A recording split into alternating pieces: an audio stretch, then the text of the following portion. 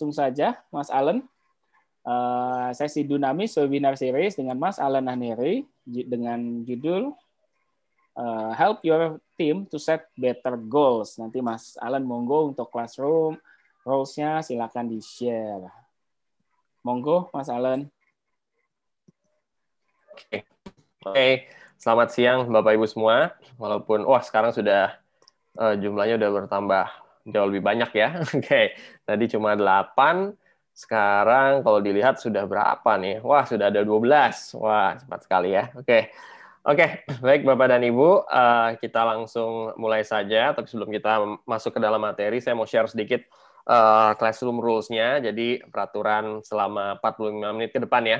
Jadi asal diketahui, sesi ini direkam, direcord untuk tujuan kami secara internal. Jadi nanti setelah sesi ini selesai, kasih waktu sekitar beberapa hari, nanti Bapak dan Ibu juga bisa akses audio webinarnya ya, jadi bisa didengerin ulang nih, ya. Tapi dalam bentuk format audio saja, ya. Dan itu nanti linknya boleh Bapak Ibu share ke anggota team members mungkin atau ke rekan sejawat ya, yang dirasakan wah ini penting juga untuk bisa mendengarkan, bisa dilakukan ya. Tapi tolong kasih waktu kita beberapa hari untuk mempersiapkan dulu supaya nanti kita bisa akses audionya di kemudian hari. Ya, jadi nanti yang akan sangat aktif dalam sesi ini adalah karena ini hanya 45 menit ya, sangat cepat.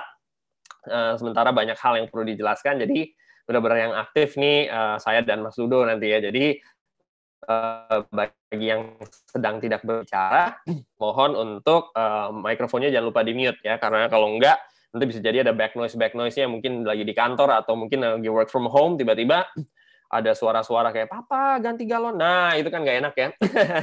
Ya seperti itu. Jadi mic-nya tolong di-mute kalau misalnya tidak sedang ingin menyampaikan suatu pendapat ya. Kalau misalnya ada question juga bisa langsung masuk di bagian Q&A, nanti Mas Ludo bisa bantu saya untuk membantu bacakan pertanyaannya bentuk saya. Dan berikutnya, nah ini karena kita nggak pakai modul dan lain-lain, jadi ini benar-benar self-learning ya, jadi Bapak dan Ibu diharapkan bisa take notes, kalau ada important points yang perlu dicatat, perlu di-highlight, silahkan langsung ditulis saja. Ya. Kemudian yang terakhir, ya ini, kalau misalnya ada pertanyaan, langsung tanyakan saja lewat bagian Q&A-nya ya, nanti Mas Ludo akan bantu bacakan kepada saya. Seperti itu ya. Jadi ini beberapa classroom rules yang diharapkan kalau misalnya ini kita bisa ikutin dengan baik. Amin, semua bisa berjalan dengan baik dan lancar ya. Seperti itu. Oke.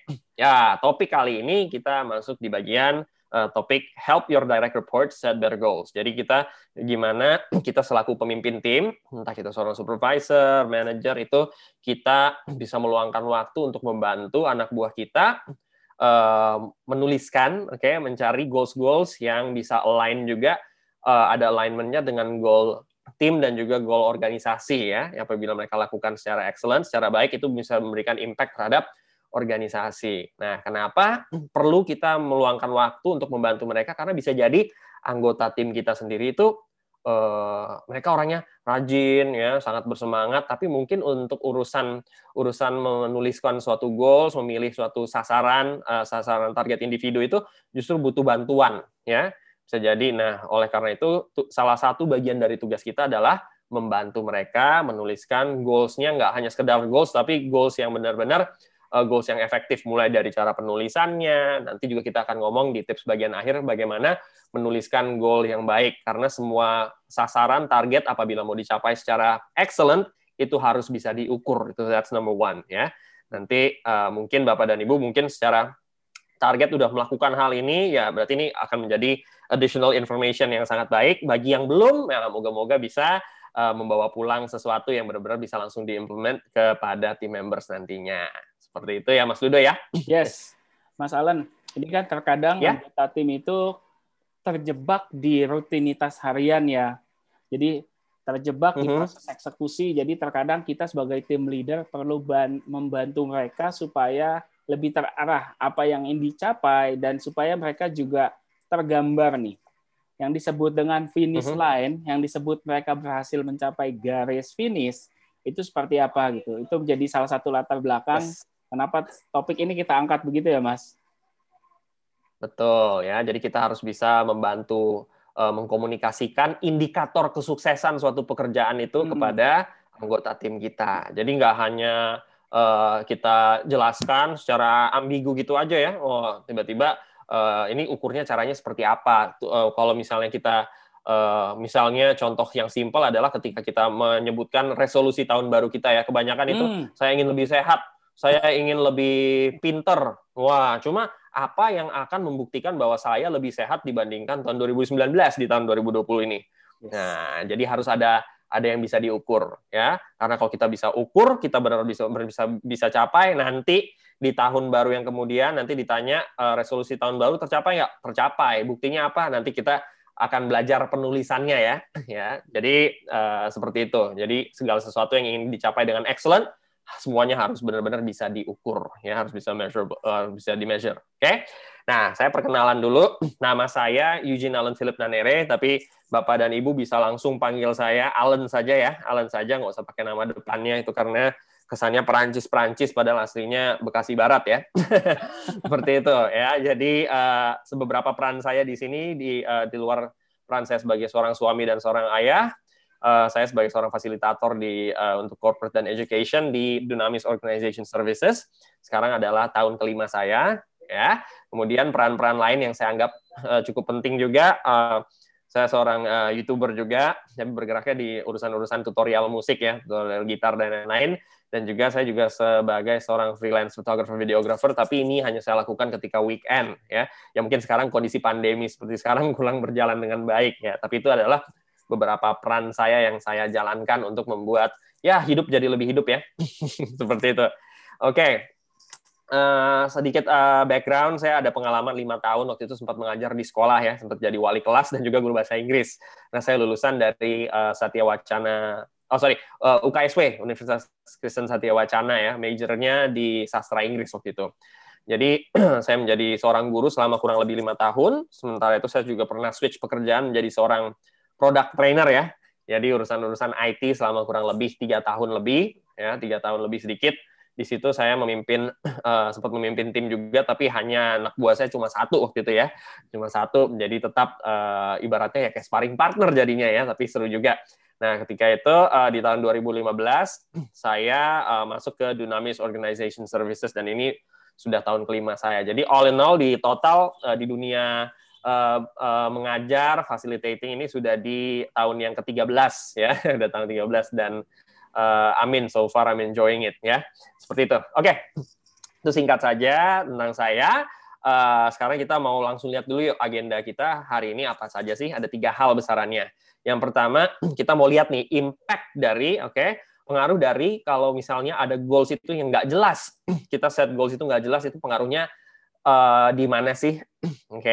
Pengaruhnya seperti apa? Yang kedua, kita mau belajar mengenali anggota tim kita supaya nanti ujung-ujungnya ketika kita bantu mereka untuk set goal-nya mereka itu bisa selaras dengan apa yang mereka inginkan, tapi nggak hanya stop di situ, juga bisa selaras juga dengan apa yang diinginkan oleh perusahaan juga. Jadi harus ada selarasnya ya. Jadi jangan sampai kerjaannya, let's say sebagai seorang RM mungkin tiba-tiba passionnya memasak terus kita meng-cater jadinya nggak nyambung ya, jadinya nggak nyambung. Tapi nanti kita lihat di sini ya, kita lihat di sini bagaimana sebenarnya kalau kita bisa benar-benar menggali dengan baik passion anak buah kita, interest mereka, talent mereka itu sebenarnya bisa kepake di pekerjaan mereka. Dan kalau kita bekerja sesuai dengan passion, sesuai dengan interest kita, itu rasanya tuh kayak nggak kerja sama sekali ya. Jadi level keterlibatannya itu bisa semaksimal mungkin. Nah, oleh karena itu kita akan mulai nanti dengan mengenal sebenarnya di dalam diri kita tuh ada berapa dimensi sih? Ada 4 basic human needs. Nanti saya akan ke sana setelah ini ya.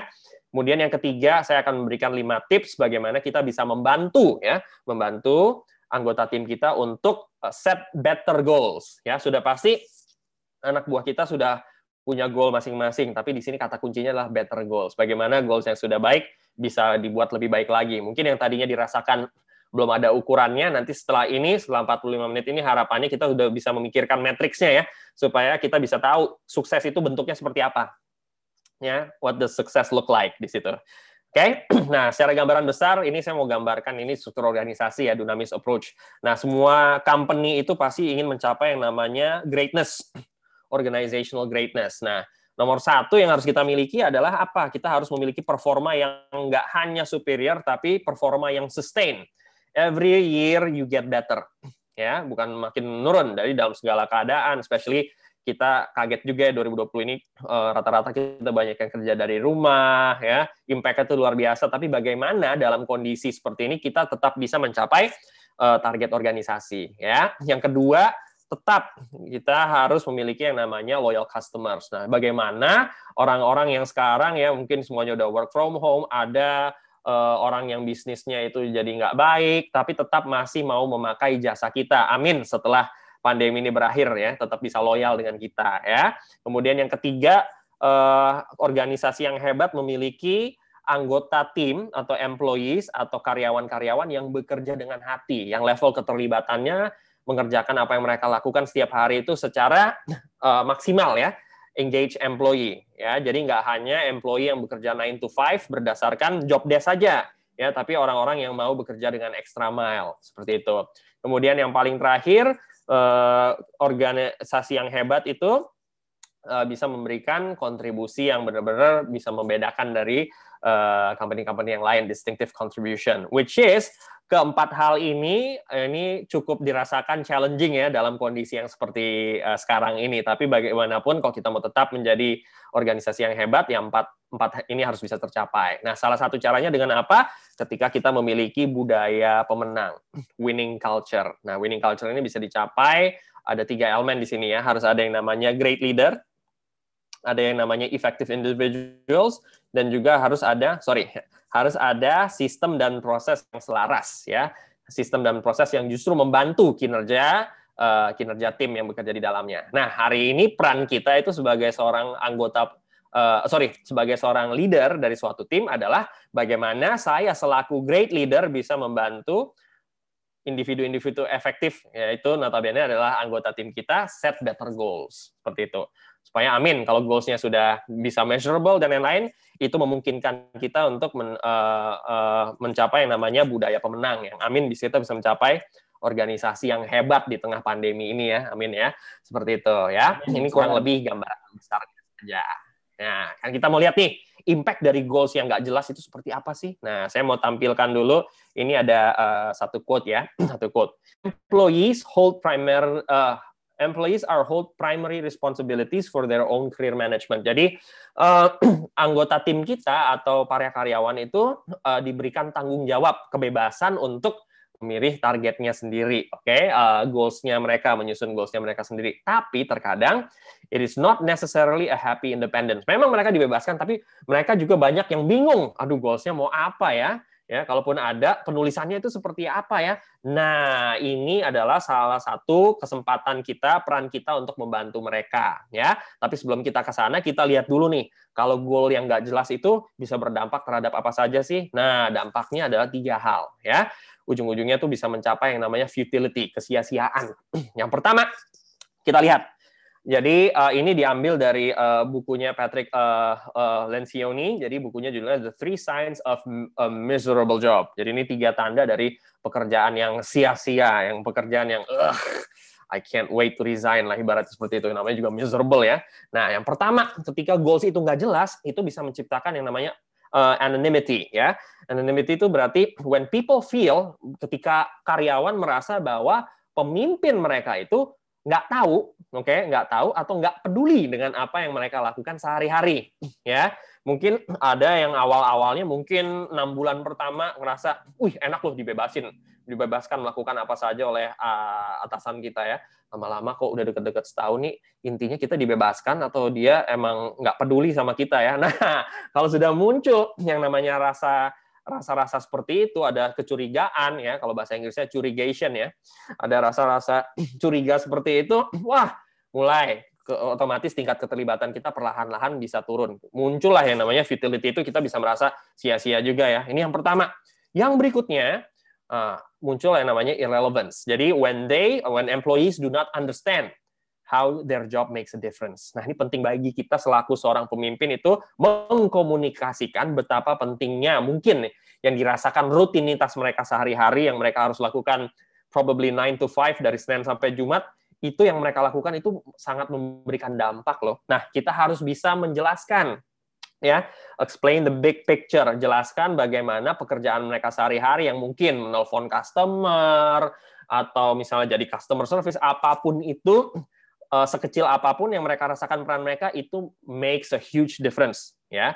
Itu perlu kita komunikasikan.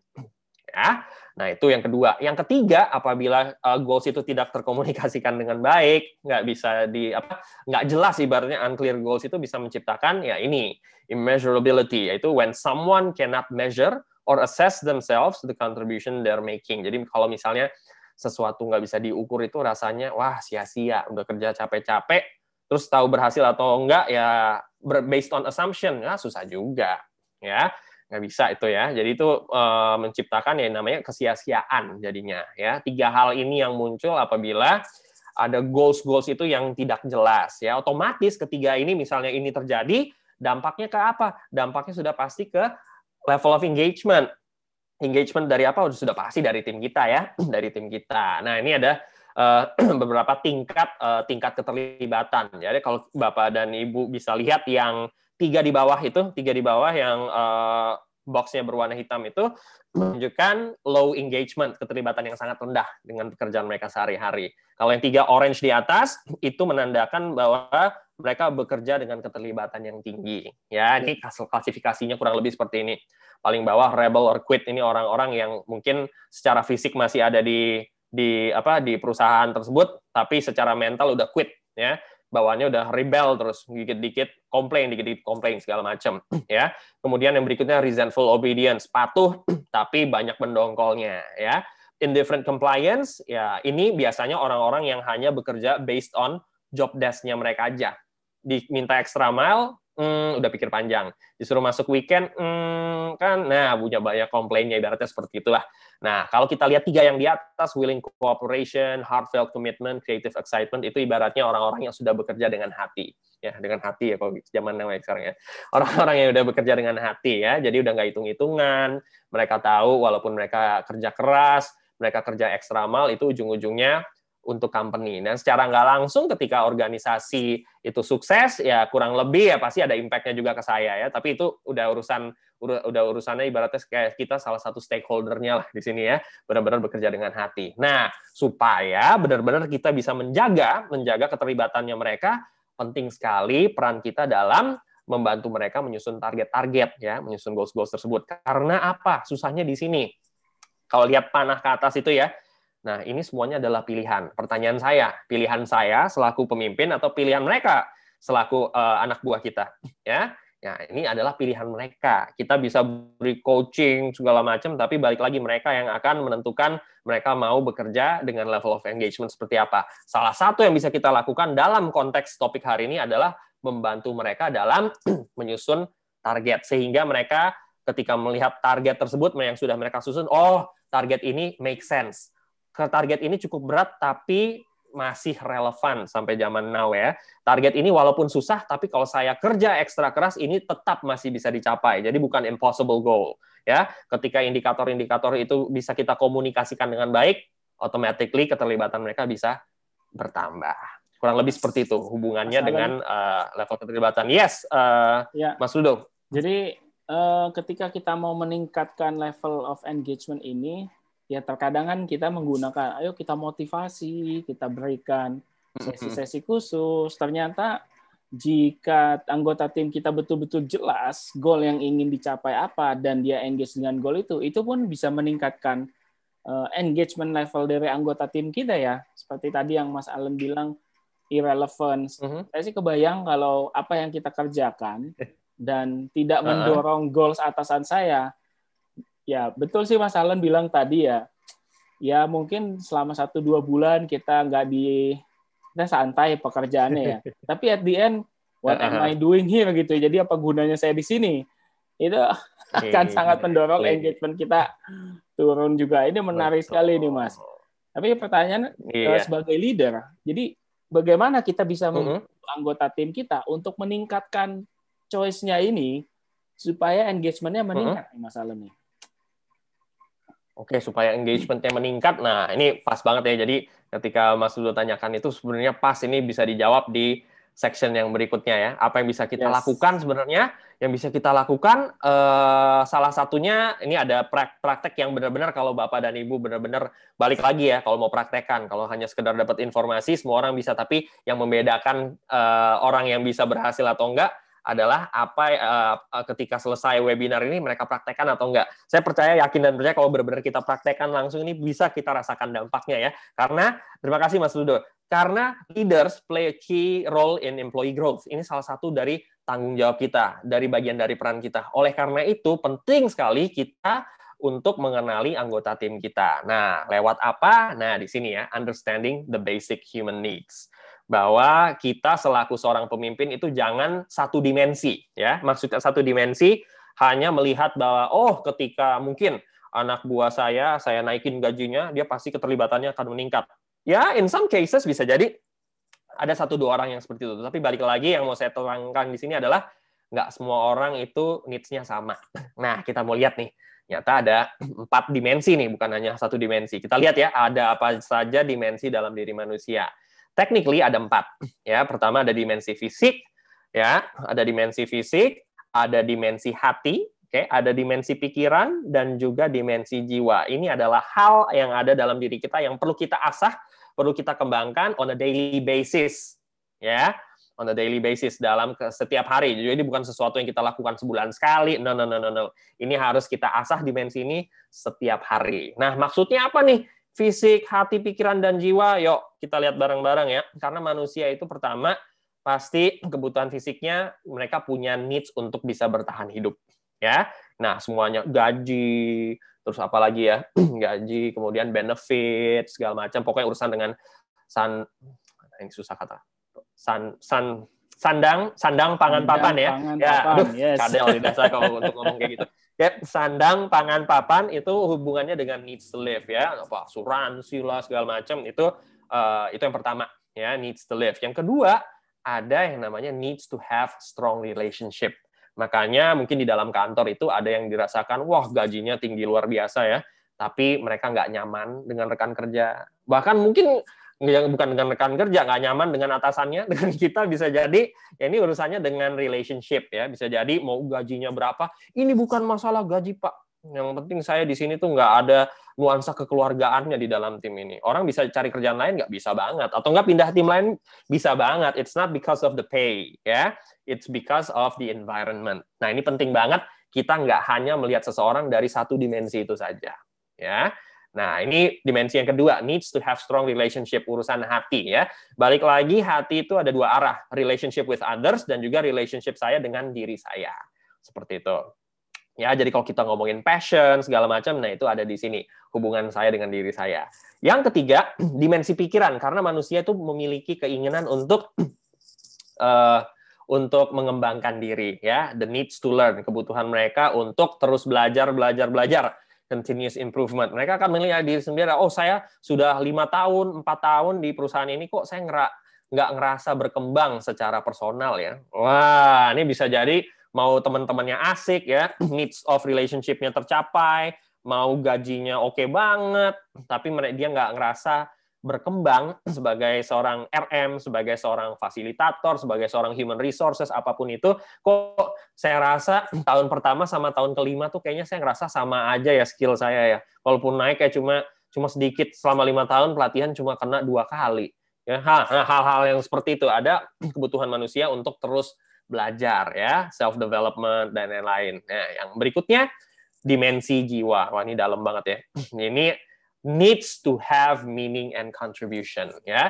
Kerjaan-kerjaan mereka yang mereka lakukan setiap hari, ketika mereka lakukan, mereka itu sadar nggak ya, kontribusi mereka itu apa? Bisa jadi mereka kerja 9 to 5 setiap hari, tapi mereka nggak ngerasa, waduh, kayaknya saya nggak ada impact apa-apa nih kerja sini. Emang pengaruhnya kerjaan saya tuh apa ya, kemana ya? Nah, ini penting banget ya, supaya anggota tim kita tahu bahwa apa yang mereka lakukan itu memberikan dampak loh, ya, memberikan kontribusi loh terhadap tim kita, dan otomatis kalau tim kita berkontribusi on a collective basis itu akan memberikan dampak juga terhadap organisasi tempat kita bekerja. Ini penting banget terus kita komunikasikan, ya. Jadi ada 4 hal ini: needs to live, needs to have strong relationships, needs to learn, needs to have meaning and contribution. Nah, korelasinya dengan menciptakan goal itu apa? Nah, jadi goals-nya orang-orang tuh, employee kita maupun diri kita tuh nggak akan jauh-jauh dari 4 hal ini. Ada yang ngerasa kesehatan itu belum maksimal, dia akan set goal untuk kesehatannya, ya, fisik. Ada juga yang ngerasa bahwa saya kok nama rekan kerja saya tuh nggak bisa komunikasi secara efektif. Keluar satu kata ribut, keluar satu kata ribut, diem aja bisa ribut, ya, asumsinya yang kerja. Nah, ini berarti ada masalah dengan relationship. Needs to learn, bisa jadi ada mengenai skill mereka yang mereka ingin tingkatkan, cuma mungkin sampai sekarang ini belum ada kesempatan untuk itu, ya. Nah, bisa jadi ini adalah satu opportunity kita untuk nanti kita pakai ada istilahnya coaching, ya, coaching untuk mencari tahu the 4 human needs ini, ya. Kira-kira tim member saya ini kebutuhannya ada di mana. Nah, itu yang kita set goal di area situ saja, ya. Jadi benar-benar nih butuh waktu kita untuk meluangkan waktu untuk get to know our team members. Kalau team member saya ada 5 gimana? Ya, sorry to say, ya, kita harus kenali mereka satu persatu, ya. Kalau kita nggak kenal, ibaratnya gimana kita bisa tahu tentang mereka, bagaimana kita bisa tahu apa yang memotivasi mereka, ya. Karena ini bukan sesuatu yang one size fits all, ya. Masing-masing itu unik, kebutuhannya berbeda-beda. Bahkan orang yang sama di tahun ini sama tahun depan bisa jadi kebutuhannya jadi berubah nggak? Bisa jadi tahun ini dia masih single, pikirannya hanya, wah, needs to live, saya mau traveling, sana sini, sana sini, sana sini. Tiba-tiba tahun depan, tengah tahun, gitu, tiba-tiba dia ketemu orang yang tepat. Wah, ada kebutuhan yang lain, ya. Itu perlu kita cari tahu, ya. Nah, sekarang kita lihat nih, ya. Ketika empat hal ini sudah kita ketahui, kita cara taunya seperti apa? Yuk, saya mau share nih, ya. Saya mau share ada tips untuk membantu tim members kita untuk set better goals, ya. Ini masih ada hubungannya dengan 4 dimensi tadi. Yang nomor 1, ini yang sangat saya sarankan, jangan pernah kita lupa, ya. Find out what motivates them, ya. Kita harus cari tahu apa yang memotivasi mereka dalam bekerja. Nah, kira-kira memotivasi mereka apa, ya? Karena balik lagi tadi saya sudah bilang, masing-masing pribadi itu, masing-masing orang itu akan termotivasi dengan hal-hal yang berbeda. Untuk ini kita nggak usah jauh-jauh, tadi saya sudah share cukup panjang dan lebar. Pasti yang memotivasi mereka itu salah satu dari keempat hal ini, ya, salah satu dari keempat hal ini. Nah, kita bisa lakukan ini dengan cara apa? Ya, get to know your team members lewat sesi-sesi yang saya percaya Bapak dan Ibu sudah sering lakukan, ya, yaitu lewat coaching, ya. Karena balik lagi saya mau meluruskan kata coaching one on one. Kadang-kadang orang dengar kata one on one itu udah, waduh, saya mau diklamasin nih, wah, segala macam, ya. Nah, kita mau merubah hal itu, ya. Kita selaku tim leader, kita memiliki tim, kita bertanggung jawab juga terhadap culture yang kita ciptakan. Jadi kita buat one-on-one coaching itu sesuatu yang membuat mereka termotivasi ketika mereka keluar dari ruangan, ya, bukan jadinya demotivasi. Nah, kenapa saya mau bahas tentang one-on-one coaching? Karena dengan cara ini saya bisa kenali mereka satu persatu, supaya nanti saya bisa memotivasi mereka. Lewat apa? Karena konteks kali ini kita tentang menyusun goal. Jadi ketika anak buah kita butuh bantuan dalam menyusun goal, ya ini penting sekali.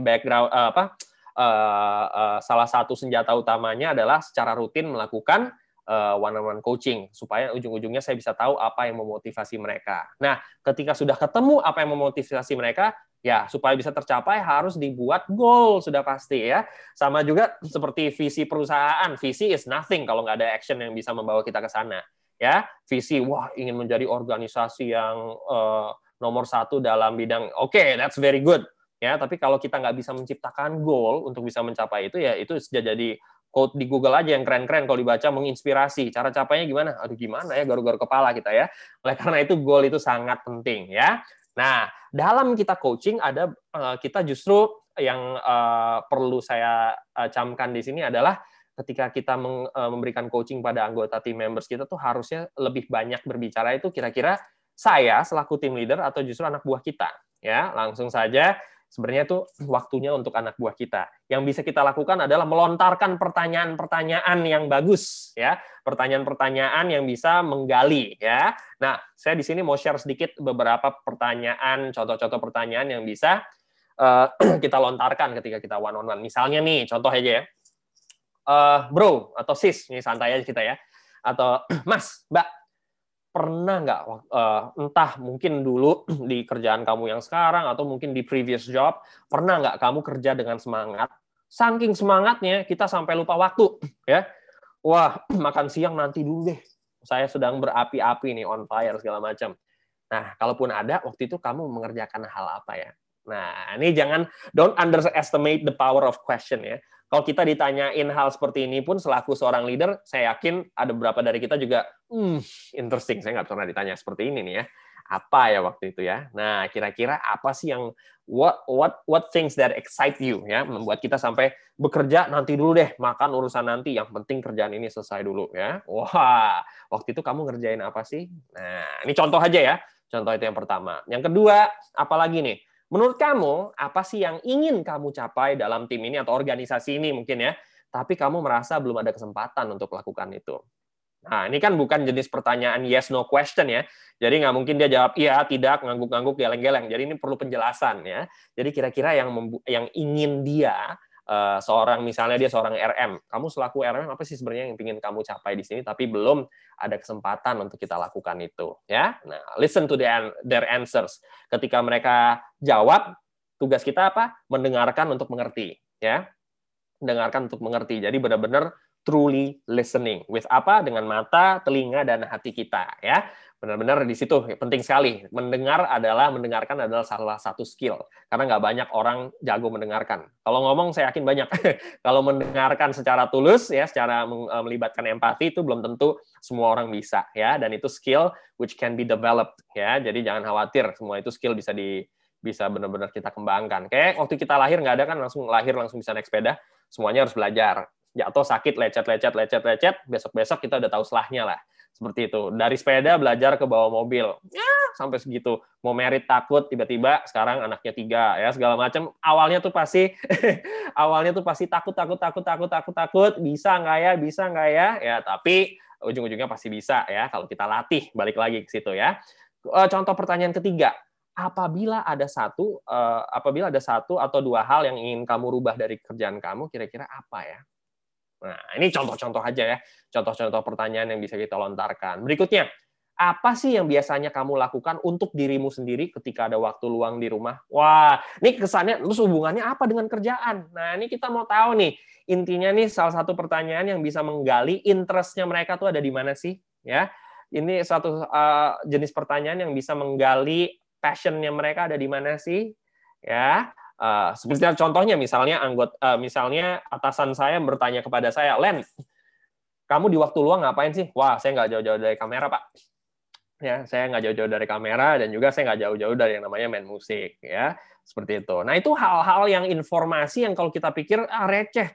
Nah, tapi bagaimana kita bisa menghubungkan passion mereka, interest mereka, ada nggak needs-nya di dalam perusahaan kita? Ada nggak needs-nya di dalam tim kita?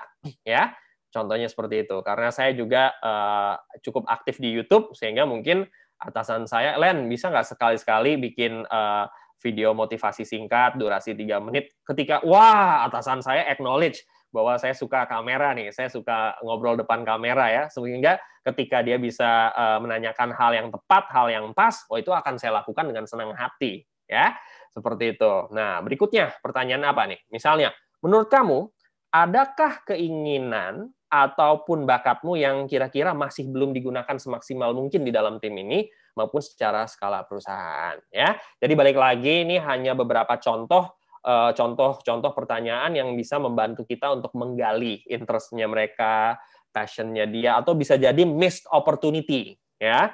Nah, ketika kita sudah temukan ya, itu kita buat goals-nya berdasarkan area-area tersebut ya. Jadi jangan sampai kita ciptakan goal juga yang mungkin passion-nya mereka nggak di situ. Bisa sih mereka jalankan, tapi nanti akan berpengaruh terhadap resiliensinya dia. Ya, bisa jadi mereka lakukan just because you ask him to, just because you ask her to, tapi di tengah jalan dia stop karena I actually have no interest in that. Oke, itu yang mau kita hindari. Jadi benar-benar ini coaching itu sesuatu yang harus kita investasikan ya. Kita harus luangkan waktu karena ini sifatnya adalah hal yang penting tapi tidak mendesak. Jadi sesuatu yang harus kita lakukan di background lah ibaratnya seperti itu. Ya, kurang lebih. Ini adalah tips yang bagian pertama, getting to know your team members. Yang kedua, nah tolong kita consider yang namanya exploratory goals. Nah, bisa jadi anggota tim kita datang ke kita dengan ibaratnya masih blank nih. Pak, saya sih kepengen punya target yang baru, tapi saya bingung apa yang bisa saya jadiin target ya, apa yang bisa saya jadikan goal tahun ini apa ya. Bisa jadi mereka datang dengan statement yang seperti itu. Nah, kira-kira kita bisa jawab dengan cara apa nih? Oh, jadi kamu harus cari tahu lah, ntar kalau udah tahu baru kamu balik ke saya lagi. Nah, Anda bisa jadi seorang yang seperti itu, atau, oh, kalau kamu belum tahu, yuk kita explore bareng-bareng yuk. Make sense ya? Jadi consider exploratory goals. Kalau kita belum tahu pun, yuk kita ngobrol bareng dulu yuk. Ya, di sini recognize your team members, talents, and passion, and probably set goals around them. Ya, jadi benar-benar exploratory goals, jadi hal-hal yang kira-kira mereka ada interest, tapi balik lagi, ini harus tetap align dengan job desk mereka ya. Jadi jangan yang tadi saya bilang, dia emang kerjanya jualan, tapi wah passion saya di memasak. Nah, bagaimana? Wah, kita bisa incorporate masak-masak. Enggak kayak gitu juga ya. Jadi benar-benar yang masih align dengan bagian dari job desk-nya mereka, job scope-nya mereka juga ya. Seperti itu. Jadi misalnya contoh, ya. Gimana maksudnya? Ini menarik nih Mas. 1 sama 2 ini kan kaitannya sangat erat ya Mas ya. Tadi Mas Alan di awal bicara mengenai target, terus kasih goal, mesti diselaraskan dengan 4 hal, dan kemudian mesti ada exploratory goals. Soalnya terkadang kalau kita bicara goals dengan anggota tim kan cenderung memandang, wah, dinaikin nih goalsnya. Wah, makin beban nih. Wah, makin sulit. Gimana nih atasan? Itu kan kacamata dari anggota tim ya. Tapi ketika kita bisa mengkaitkan dengan salah satu dari 4 basic human needs tadi, dia akan cenderung lebih engagement-nya meningkat, dan dia juga lebih semangat jika dibantu dengan exploratory goals tadi. Misalkan kalau kayak Mas Alan, dia sales, tapi dia punya hobi masak, mungkin dibuatkan sebuah showroom event atau acara internal kantor di mana ngundang customer, tapi dia jadi kokinya di sana gitu ya Mas ya. Jualannya bisa dapat, masaknya juga bisa terpenuhi. Mungkin seperti itu ya Mas Alan ya. Mungkin ya, itu ibaratnya crazy idea ya kayaknya. Wah, kayaknya gila banget sih kayak gitu. Tapi namanya inovasi itu munculnya dari mana ya? Crazy idea. Siapa sekarang yang mikir di minuman bisa ada boba-bobaan ya? Siapa yang sekarang mikir dulu bahwa di dalam apa tuh ya yang aneh-aneh lagi ya zaman sekarang tuh ya. Indomie ada bobanya. Terus kalau misalnya orang mikir wah aneh-aneh aja loh, ya nggak akan ada yang munculnya inovasi ya. Hal-hal yang seperti itu, we'll never know. Ya, menarik sekali. Jadi benar-benar kalau considering exploratory goals itu hubungannya dengan balik lagi kalau kita bisa link dengan kita bisa menemukan sebenarnya needs-nya mereka itu, yang prioritas needs-nya mereka itu ada di mana. Wah, itu oke banget. Tapi balik lagi, ini semua yang saya jelaskan di sini bukan quick fix, bukan sesuatu yang dilakukan hari ini. Wah, katanya fasilitator Dunamis yang botak itu jenggotannya katanya ini, wah belum tentu ya, bisa jadi would take around 4 months, 6 months, bisa jadi dalam 1 tahun belum dirasakan ada perubahan, tapi mungkin 1 tahun 2 bulan baru muncul perubahannya. We'll never know ya. Ini udah permainan resiliensi semua di sini ya. Tetap kita mau ini balik lagi, ini adalah perilaku seorang pemimpin yang amat sangat penting, yaitu apa? Getting to know your team members ya. Seperti itu ya, we increase trust dan segala macam, sehingga kita bisa menjadi ibaratnya resource nomor 1 untuk membantu mereka set goals. Jangan sampai mereka nyari jadikan leader yang lain menjadi source of information-nya mereka. It shows that mungkin hubungan kita dengan anggota tim gitu masih perlu ditingkatkan ya. Seperti itu. Jadi kita harus bisa menjadi resource yang nomor 1, bisa membantu mereka set goals. Karena balik lagi ujung-ujungnya, apapun goals yang mereka punya dalam pikiran mereka, kita harus bisa menghubungkan itu dengan goals organisasi juga. Jadi jangan pernah lari dari situ. Tapi jangan pernah say no to crazy idea juga. Kita pertimbangkan dulu. Bisa jadi itu it could be an innovation ya. Seperti tadi kata Mas Ludo tadi. Ya, kurang lebih seperti itu. Oke? Ya, kasih Mas Ludo. Ya, oke. Nah, berikutnya yang ketiga, help goals around routine works be more exciting. Maksudnya apa? Kadang-kadang ada yang anggota tim itu merasa bahwa kerjaan saya tuh udah kayak rutinitas. Ya, ini same thing, different day. Ya, hari ini ya gitu lagi, tunggu makan siang itu udah apa checkpoint. Habis itu tinggal berapa jam lagi nih sampai pulang ya. Kerjaannya cuma gitu, terus yang ujung-ujungnya bisa berpengaruh di dimensi mana? Jiwa. Mereka nggak bisa menemukan meaning di dalam apa yang mereka lakukan setiap hari. Padahal kita penting banget kita bisa mengkomunikasikan hal tersebut ya. Jadi mungkin especially untuk pekerjaan-pekerjaan yang ibaratnya di mata banyak orang itu boring, gitu-gitu aja. Nah, kita make it more exciting. Misalnya nih, instead of saying, contoh, misalnya bagi anggota tim yang berorientasi terhadap pencapaian ya, mereka seneng banget sama yang namanya challenge. Namanya orang seneng cari challenge karena ada orang yang pindah-pindah perusahaan karena bukan bayarannya kurang, bukan self development-nya kurang, tapi challenge-nya itu, aduh, ecek-ecek banget sih. Setiap tahun gini-gini aja, nggak ada. Justru saya termotivasi dengan adanya challenge. Ada juga orang-orang itu yang datang ke suatu organisasi karena challenge-nya. Ketika challenge ini sudah berhasil, upfront dia ngomong, saya akan nyari kerjaan lain. Ada yang seperti itu. Bisa ya, orang yang termotivasi, tergerak oleh yang namanya challenge. Nah, bagaimana saya bisa membuat mungkin pekerjaan mereka yang dirasakan very repetitive, sangat membosankan mungkin ya, itu be more exciting. Jadi contohnya di sini ada contoh ya, misalnya instead of saying, ini bagian pur ya, menelpon minimum 6 nasabah per hari. Wah, oke. That looks very easy rutinitasnya ya. Nah, ini dari cara penulisan goal aja bisa mempengaruhi terhadap keterlibatan ya. How to make it more exciting? Nah, a better way to write the goal adalah menelpon minimum 6 nasabah potensial per hari. Kalau ada nama potensial, it involves a lot of research. Research itu nggak mudah. Ya, penting bagi kita selaku seorang pemimpin memberitahukan guideline, kriteria potensial itu apa saja sih?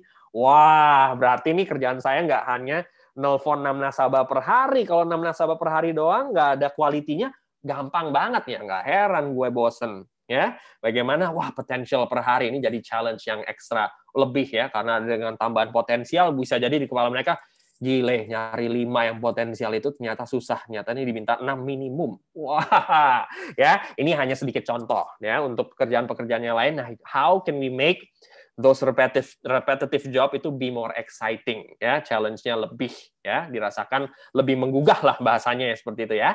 Nah, kemudian yang keempat, make sure they don't have too many goals. Karena by research, nah kita bisa temukan ini nih.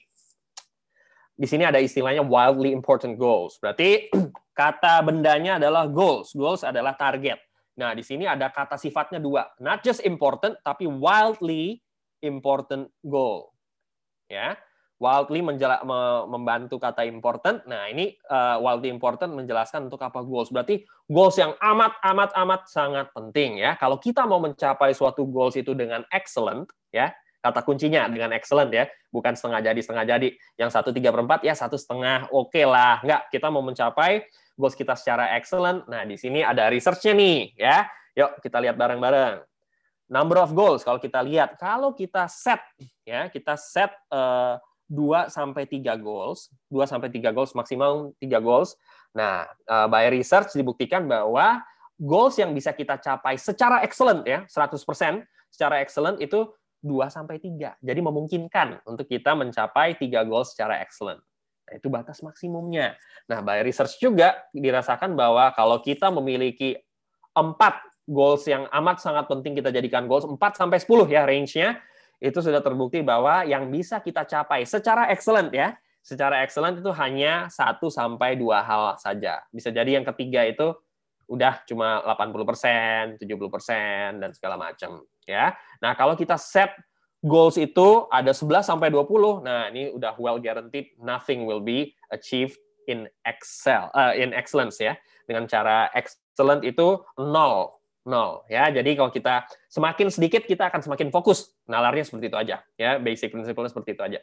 1 ya sudah pasti kemungkinannya sangat besar untuk bisa mencapai satu goals itu secara excellent, kecuali kalau kita males-malesan, nganggap remeh dan lain-lain ya. Human error seperti itu.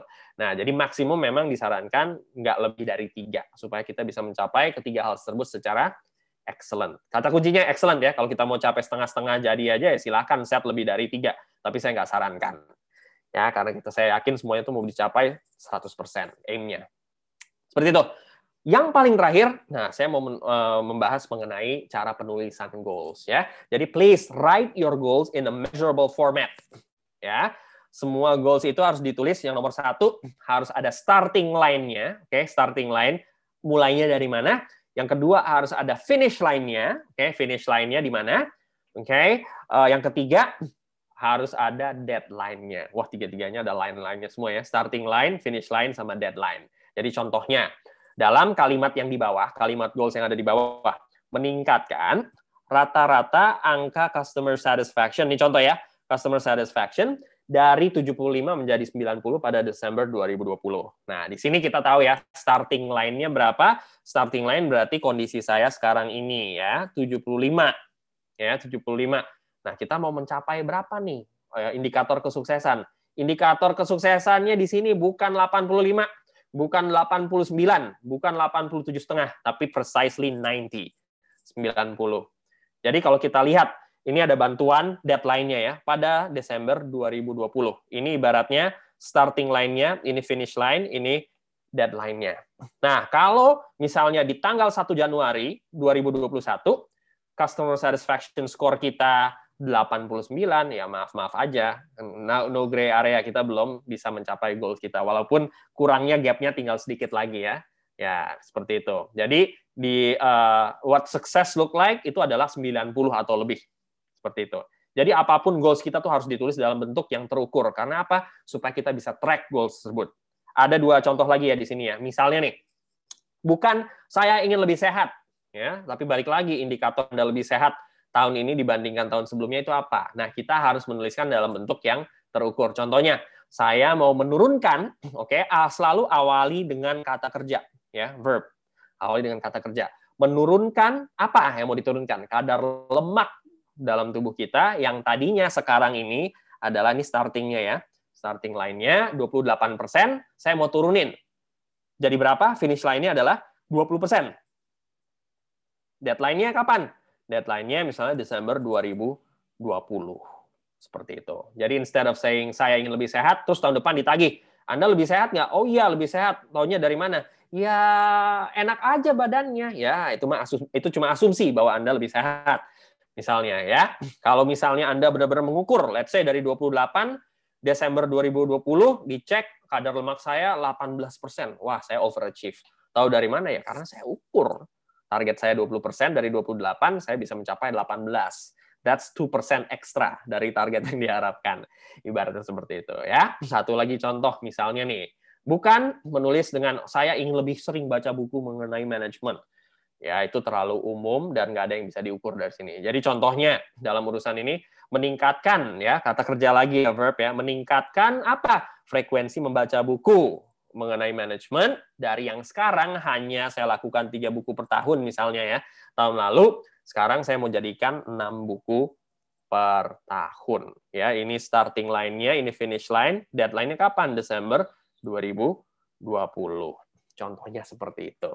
Ya, jadi harapannya nanti setelah ini teman-teman tolong pikirkan lagi kira-kira goals saya ataupun goals anak buah saya sudah ada, tapi apakah sudah bisa diukur? Metriknya sudah jelas atau belum? Ya, ini kesempatan kita untuk memperbaiki ya, memperbaiki mungkin penulisan goals kita. Karena balik lagi kita nggak bisa tahu kita berhasil atau enggak kalau kita nggak bisa mengukur goals tersebut. Ya, jadi saya rangkum sedikit. Tadi 5 tips yang sudah saya sampaikan adalah yang pertama, find out what motivates them.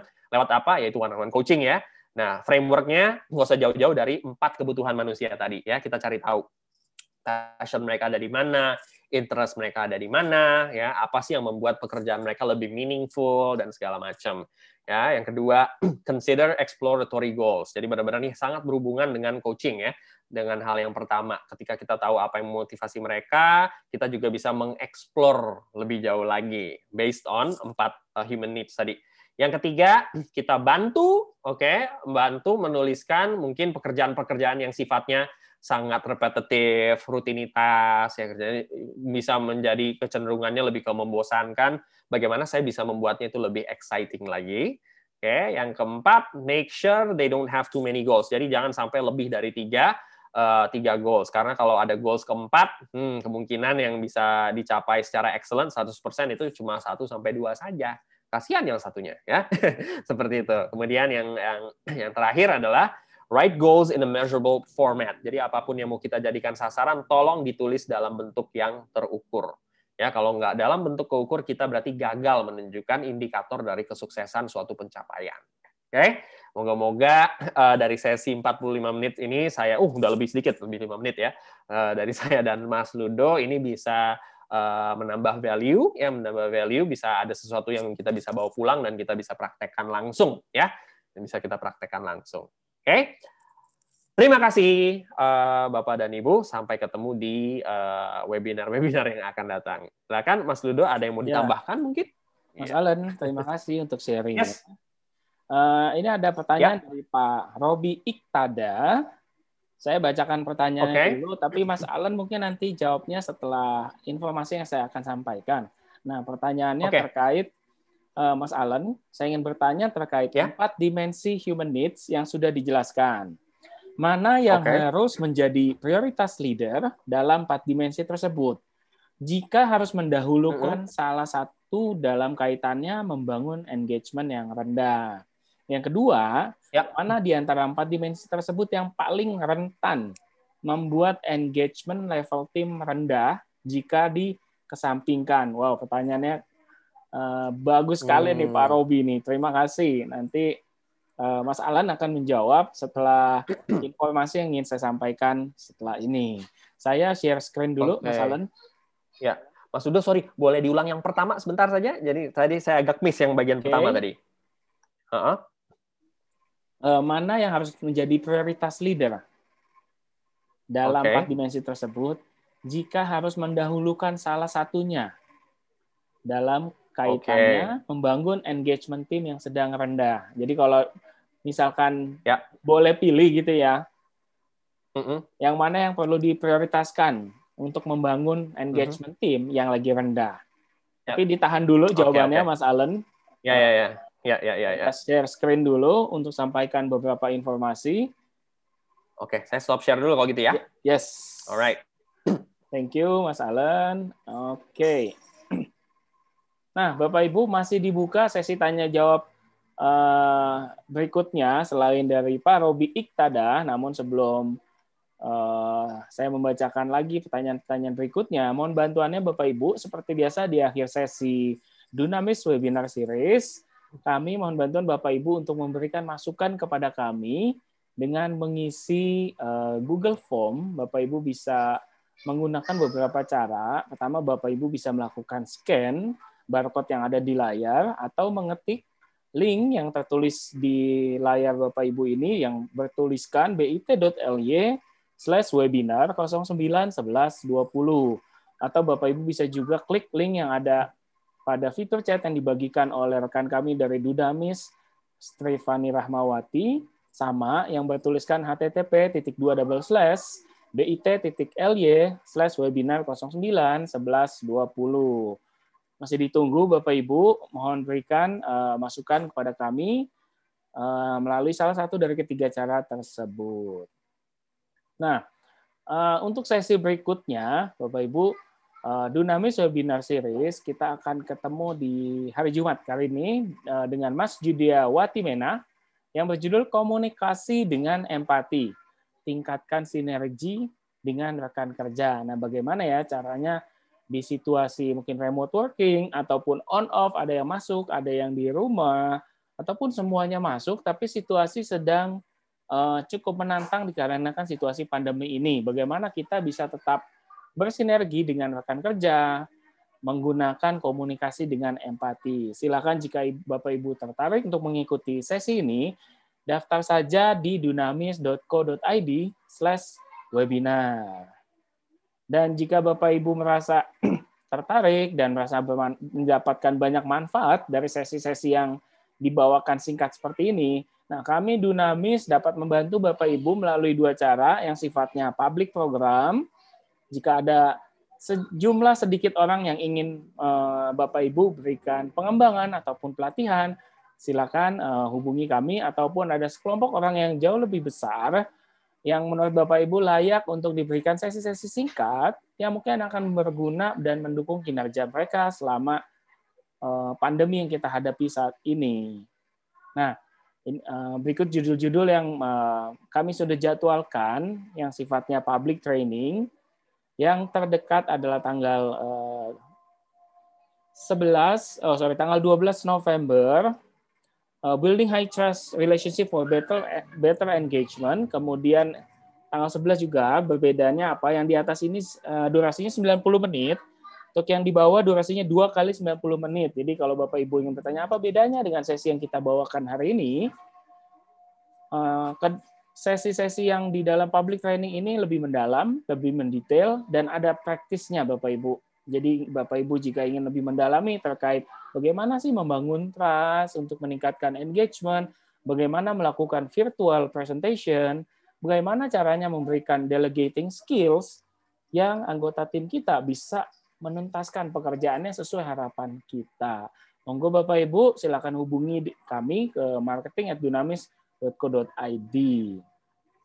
Dan jika Bapak Ibu ingin selalu keep update dengan topik-topik terkait leadership, productivity, dan performance improvement, silakan connect di multi platform sosial media dari Dunamis, mulai dari Twitter, Instagram, YouTube, Facebook, tentunya juga dengan website kami. Dan khususnya di website kami, Bapak Ibu bisa mendapat banyak resource. Selain itu, Bapak Ibu juga bisa melakukan audio streaming untuk mendengarkan kembali. Jika tadi selama sesi mungkin Bapak Ibu ada yang kelewatan ya, Mas Allen ya. Atau Bapak Ibu juga ingin mendengarkan audio streaming dari Dunamis Webinar Series yang sebelumnya. Silakan kunjungi dunamis.co.id/webcast. Jadi biasanya dari klien kami suka mendengar, saya suka mendengarkan loh selama berjalan pulang, saya setel, streaming sambil berjalan, sambil macet saya bisa belajar. Jadi selama 45 menit perjalanan pulang, saya bisa dapat 1 ataupun 2 ilmu yang didapat dari websitenya Dunamis. Jadi monggo Bapak Ibu. Jadi macet tapi belajar, begitu ya Mas Alan ya. Oke, nah Bapak Ibu, setelah ini rekan dari Dunamis akan menampilkan jumlah responden dari Bapak Ibu yang sudah memberikan feedback survei kepada kami. Oke, kita langsung aja Mas Allen. Nanti selain Pak Robi ada pertanyaan juga dari Pak Anton Maming. Kita jawab dulu pertanyaan dari Pak Robi Iktada. Monggo Mas Allen. Tadi kan yang pertama itu mana yang harus dijadikan prioritas leader dalam 4 dimensi apabila harus mendahulukan salah satu dalam kaitannya membangun engagement tim yang rendah. Nah ini saya bisa jawab dengan dua cara ya. Yang pertama, kalau yang saya tangkap dari pertanyaan Pak Robi ini karena memang konteks saya di sini adalah lebih ke one-on-one coaching, jadi ini sifatnya one-on-one ya. Tapi kalau kita ngomongin dalam skala tim ya Pak ya, dalam skala tim berarti kita ngomongin antara hubungan satu orang dengan orang yang lain. Jadi automatically when we talk about team engagement, itu yang nomor 1, ya mau kita adakan team building lah atau apapun itu pasti dimensi yang mau kita kejar adalah dimensi hati ya. Dimensi hati relationship saya dengan anggota tim seperti apa, relationship antar anggota tim sendiri itu seperti apa ya seperti itu. Jadi kalau konteksnya dalam urusan tim ya automatically ya dimensi hati ya, dimensi hati itu harus dilakukan. Nah kalau misal konteksnya dalam urusan individu ya, sorry itu saya Pak, ini sesuatu yang harus kita gali, ya. Jangan sampai kita berasumsi. Jadi benar-benar lewat coaching itu kita bisa lontarkan pertanyaan-pertanyaan tertentu yang bisa ujung-ujungnya kita bisa cari tahu, oh ternyata nih dia ngerasa bahwa mungkin job desk-nya banyak, bisa jadi ya job desk-nya tuh banyak, risk-nya cukup tinggi pekerjaannya, tapi dirasakan bayarannya mungkin kurang setara, ya. Bisa jadi seperti itu ya. Bisa jadi ujung-ujungnya nih bukan urusan bayaran, tapi masalah pekerjaan saya tuh terlalu monoton, jadi saya nggak bisa menemukan, saya ngerasa bahwa saya nggak berkontribusi, berarti itu urusan jiwa tadi ya. Nah ini sesuatu yang harus kita detect dengan cara apa? Banyak melontarkan pertanyaan lewat coaching one-on-one. Itu kalau secara individu. Tapi kalau tadi Bapak bertanya membangun engagement tim yang rendah, ya automatically yang harus kita dahulukan adalah relationship satu sama lain. Ya, jadi ya dimensi hati automatically ya seperti itu. Karena kita bekerja itu basisnya dengan orang lain, foundation-nya adalah trust, rasa percaya. Kalau satu sama lain sama tim member nggak saling percaya, automatically komunikasi terhambat, bisa nggak lancar. Jadi kerjaannya cuma berasumsi, ya. Itu baru antar team members. Apalagi kalau misalnya mereka nggak ada trust terhadap kita sebagai seorang pemimpin, ataupun mungkin saya selaku pemimpin nggak trust dengan anak buah saya, itu juga akan bermasalah banget, ya. Jadi itu ada urusan-urusan hati yang harus dibereskan. Yang kedua, mana di antara 4 dimensi tersebut yang paling rentan membuat engagement level tim rendah apabila dikesampingkan, ya. Jadi di antara 4 dimensi yang paling rentan mana membuat engagement level tim rendah. Nah, ini banyak lagi kalau kita ngomongin konteksnya dengan tim, sudah pasti ya dimensi hati, Pak. Ya, relationship kalau kita abaikan, ya. Kalau kita abaikan, misalnya ada anggota tim datang, Pak, kayaknya saya susah banget nih kerja sama si Allen, ya. Susah banget, orangnya saya baru ngomong A, dia udah ngomong A sampai Z, ya. Tapi sama juga, Pak. Ketika dia ngomong, dia baru ngomong sampai B, saya juga udah sampai Z, Pak. Wah, ibaratnya ini udah saling mau padu ya ini berdua, ya. Udah ibaratnya udah nggak cocok. Nah, terus tiba-tiba kita itu kan opportunity banget untuk kita gali, ya. Tapi kalau kita benar-benar kita cuekkan, udahlah, sabar aja. Nah, kata kunci kita tuh, mantra kita tuh udah sabar. Ya, emangnya dia nggak sabar selama ini, ya. Hal-hal seperti itu, ya, you just gotta hang in there, sabarlah. Ya, dia emang orangnya kayak begitu. Nah, ini ujung-ujungnya ya siap-siap aja. Dia entah pindah ke tim lain. Berarti ini ada apa? Sebenarnya itu opportunity untuk coaching. Saya dari situ aja udah tahu, oh, ini urusan hati nih. Ada urusan hati, ada urusan relationship yang perlu kita perbaiki di sini, ya. Nah, itu salah satu peran kita sebagai seorang leader, ya. Jadi kalau urusannya hubungan antara satu orang dengan orang lain sudah pasti di dimensi hati, Pak. Gitu. Moga-moga jawaban singkat tadi bisa membantu, ya, Pak Robi, ya. Oke, Mas Dul. Thank you, Mas Alan. Ini menarik sekali. Masih ada 2 pertanyaan nih, Mas Alan. Ada 2. Oke. Ini lebih singkat karena waktu kita sudah terlewat, Mas Alan. Mulai dari Pak Anton Maming, apa yang dimaksud goal sama dengan target?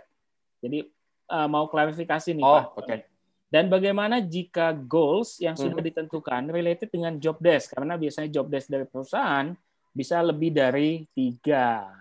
Nah, gimana nih, Mas Alan? Oke, ya. Jadi yang pertama dulu, ya, apakah yang dimaksud goals dengan target itu sama? Iya, sama aja. Jadi kita set target, kita set goal, ya sama aja, sama, Pak. Itu hanya pilihan kata, ya.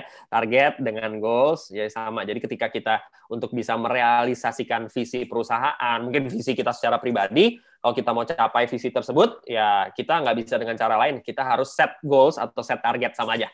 Ya, kita harus, ya, tentunya tadi target dalam bentuk terukur atau goals dalam bentuk terukur sama aja, Pak. Ya, yang untuk kedua, nah ini menarik nih. Bagaimana apabila goals yang sudah ditentukan related dengan job description? Karena biasanya job description dari perusahaan bisa lebih dari 3. Ya, like it or not, ini yang bisa kita ajukan atau kita pikirkan adalah, oke, let's say job desk ada 4 atau 5. Nah, kira-kira, Pak, untuk tahun ini kita mau prioritaskan 3 yang mana, ya? Seperti itu. Karena balik lagi kan, kita ngomonginnya tadi sudah, kalau kita mau balik lagi, ya, kalau kita mau capai 100% dengan excellent, kemungkinannya adalah ya ketika kita memiliki 1-3. Tapi bagaimana misalnya untuk perusahaan-perusahaan yang memang goals-nya udah based on job desk, sementara job desk saya itu ada 5 atau 6, ya, dan masing-masing itu ada goals-nya. Ya, mungkin kita bisa tanyakan atau kita bisa tentukan juga kira-kira prioritas untuk tahun ini, kira-kira lagi pandemi nih, tahun ini kira-kira justru out of 5 goals yang kita miliki, kira-kira yang paling relevan 3 yang mana? Seperti itu. Kalau balik lagi kita mau capai secara excellent, gitu lagi. Tapi kalau mungkin dari atasan kita atau mungkin dari kita ngerasa 5-5-nya penting, ya silahkan. Tapi jangan kaget ketika semuanya itu nggak bisa dicapai dengan excellent. Karena balik lagi, kalau kita belum dikasih goals oleh atasan kita udah sibuk kok. Karena rutinitas kita tuh banyak, ya. Kuncinya di sini gimana kita bisa menjalankan goals. Let's say 2 goals aja deh, 2 goals aja sebenarnya udah repot. Nah, tantangannya adalah mencapai 2 goals tersebut dengan excellent di tengah kesibukan. Belum lagi ditambah work from home, peran kita di rumah nggak hanya sebagai profesional, kadang-kadang kita suka diminta di tengah-tengah kerja, diminta dibantuin school from home-nya anak, paket datang, ya. Jadi kalau kita kerja dari kantor, itu peran kita cuma 1, topi saya cuma sebagai fasilitator, topi Bapak atau Ibu sebagai seorang pemimpin tim, sebagai HR director misalnya seperti itu. Tapi kalau kita di rumah, ada tokoh-tokoh kunci yang lain. Anak lihat kita dari rumah secara fisik, adalah minta tolong apa. Jadi banyak peran yang harus kita mainkan. Nah, semakin banyak goals-nya akan semakin susah kita untuk fokus. Ya, jadi lagi untuk menjawab Pak Anton tadi, kira-kira kalau memang job desk-nya lebih dari 3 dan juga goals-nya itu udah di set berdasarkan job desk, mungkin yang bisa kita tanyakan, mungkin tanyakan pada diri kita sendiri atau tanyakan pada atasan kita, kira-kira out of the 5 goals, out of the 6 goals that we have, kira-kira untuk tahun ini kita mau fokus ke 3 yang mana yang mau diprioritaskan. Itu dari saya. Moga-moga bisa cukup menjawab Pak Anton Maming ya tadi ya. Seperti itu. Thank you, Mas Alan. Gimana Mas? Ini sebetulnya ada satu pertanyaan lagi. Singkat aja Mas Alan, karena memang kita sudah terlewat Bapak Ibu, tapi Bu Endah sudah memberikan pertanyaan, sayang sekali kalau tidak terjawab. Bapak, saya mau tanya bagaimana cara menjaga motivasi orang yang memang sudah rencana mau keluar tahun depan. Karena sekarang jadi terlihat malas-malasan. Nah, ini udah mau resign nih tahun depan nih. Sekarang jadi kerjanya setengah hati gitu nih Mas. Gimana kira-kira nih Mas Alan? Oke, wah ini cukup tough ya. Karena bagaimana untuk menjaga motivasi orang yang memang sudah rencana mau keluar tahun depan. Karena sekarang udah terlihat jadi males-malesan. Nah, balik lagi, kalau orang sudah tidak termotivasi, balik lagi itu udah pilihan mereka masing-masing ya. Balik dari kita tuh cuma bisa menjadi role model atau memberikan influence, memberikan motivasi dan lain-lain. Tapi balik lagi yang kalau boleh saya jawab secara singkat, untuk urusan seperti ini sih yang penting kita fokusnya dijaga hubungan baik saja sih, kalau menurut saya ya, jaga hubungan baik. Jadi mungkin begini, Bu, if I were you, saya misalnya saya pernah punya pengalaman seperti ini ya. Jadi yang tadi saya cerita punya satu anak buah yang di perusahaan IT tempat saya bekerja, dia kebetulan seorang wanita dan waktu itu dia kerjanya bagus banget, tapi 6 bulan, jadi emang dia udah kasih tahu dari 6 bulan sebelumnya, dia diterima jadi seorang pramugari di Qatar Airlines, ya, jadi di Qatar Airlines ya. Jadi basically yang saya lakukan di situ, kalau itu memang one of her dreams, ternyata dia ngomongin itu emang dia kepengen banget, emang itu salah satu cita-citanya ya, ya automatically when that happens, ya kita nggak bisa terlalu expect too much dari pekerjaan yang dia lakukan sekarang. Tapi balik lagi yang perlu kita komunikasikan adalah good for you kalau kamu bisa temukan passion kamu, dream kamu, itu bagus banget. Tapi in your remaining 6 months, it's very essential for you to give your full effort to give your full impression kita ya. Jadi ibaratnya kalau keluar dari sini kita juga tinggalkan jejak yang baik. Nah, mulai from that part on yang saya lakukan adalah udah jaga hubungan baik. Justru saya tanyakan sukses lebih ke coachingnya itu lebih ke moga-moga ntar di kerjaan yang akan datang ya justru saya jelaskan justru value kamu dalam bekerja itu bagusnya ada di mana. Jadi up to that point saya hanya cuma bisa fokus di menjaga hubungan yang baik. Karena secara nggak langsung ketika saya punya relationship dengan dia itu baik, walaupun, ini challenge-nya, walaupun saya tahu dia tuh 6 bulan lagi udah mau pergi, itu secara nggak langsung ya, itu akan meninggalkan good impression dan itu akan secara nggak langsung memberikan boost untuk level keterlibatan selama dia 6 bulan, sisa-sisa 6 bulan dia di situ. Seperti itu. Itu yang basically I can speak from my experience karena kebetulan sama banget itu ya. Jadi sekarang itu beliau memang sampai detik ini ya masih ditahan masih tetap terbang ke sana kemari. Seperti itu. Jadi memang untuk seperti itu motivasi dia ya balik lagi itu udah pilihannya dia masing-masing, tapi the least you can do adalah tetap menjaga hubungan baik, maintain good relationship, karena dengan kita melakukan hal seperti itu pun, itu secara nggak langsung akan memberikan a little boost of energy untuk dia memberikan yang terbaik selama remaining jadi entah setahun lagi atau 6 bulan lagi, ya. Karena kalau kita tinggalin, kita ada menganut kepercayaan bahwa kalau kita nggak bisa keep, ya udah dia udah mau keluar, udah nggak usah diurusin ya, tambah rebellious lagi dia. Seperti itu. Ya pilihannya ada 2 itu, kita mau tetap do good things, coaching dia dengan baik karena basically we are good people ya, atau kita mau melakukan rute yang satunya lagi, kayak rute ibu tiri ya, ibaratnya seperti itu. Dia udah mau keluar ini, udah biarin aja, ntar seenak-enaknya, ya, seperti itu. Kurang lebih seperti itu. Ibu siapa tadi? Bu Enda ya? Pertanyaan dari Betul? Ibu Oh iya, Enda, oke. betul. Iya, Mas iya, iya. Alan. Sip. Oke, terima kasih Mas Alan atas jawabannya. Bapak Ibu, semua terima kasih atas kehadirannya dan sudah tetap stay tune nih di sesi Dunamis Webinar Series ini. Nggak selesai walaupun kita terlewat sekitar 12 sampai 17 menit ya. Oh, hampir 20 menit Mas Alan kita terlewat, tapi tentunya kita berharap lewat waktu ini makin memberikan banyak manfaat ya Mas Alan ya.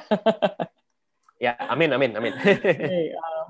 Lagi Bapak Ibu, jika Bapak Ibu tertarik untuk berdiskusi lebih lanjut dan ingin membawa sesi-sesi seperti ini ke dalam organisasi Bapak Ibu, ataupun Bapak Ibu menginginkan untuk mengikuti sesi yang lebih mendalam, yang lebih mendetail, ada prakteknya, ada latihannya, kemudian ada knowledge yang lebih mendalam lagi, monggo silakan hubungi kami. Kita ada online public program ataupun in-house online in-house program.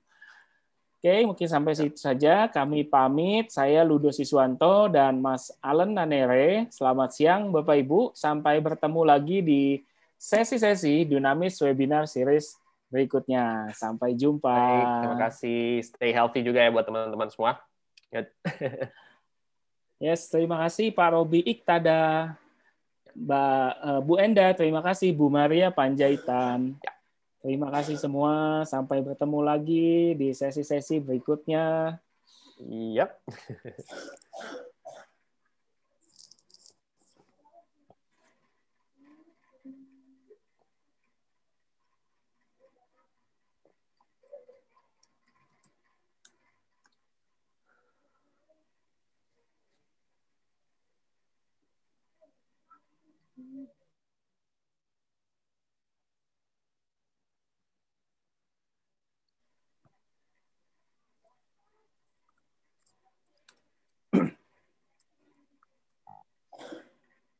Ini biasanya kita endingnya ada musik, sepertinya belum roll in Mas Alan. Ya, mungkin lupa di tik itu share audionya. Iya. Jadi Mas Alan aja mungkin mau mengisi sambil menyanyi. Wah, akhirnya ada juga. Iya. Kemana arti rasa satu itu? Bersatulah semua seperti dahulu. Lihatlah ke muka keinginanmu, kan terjangkau semua.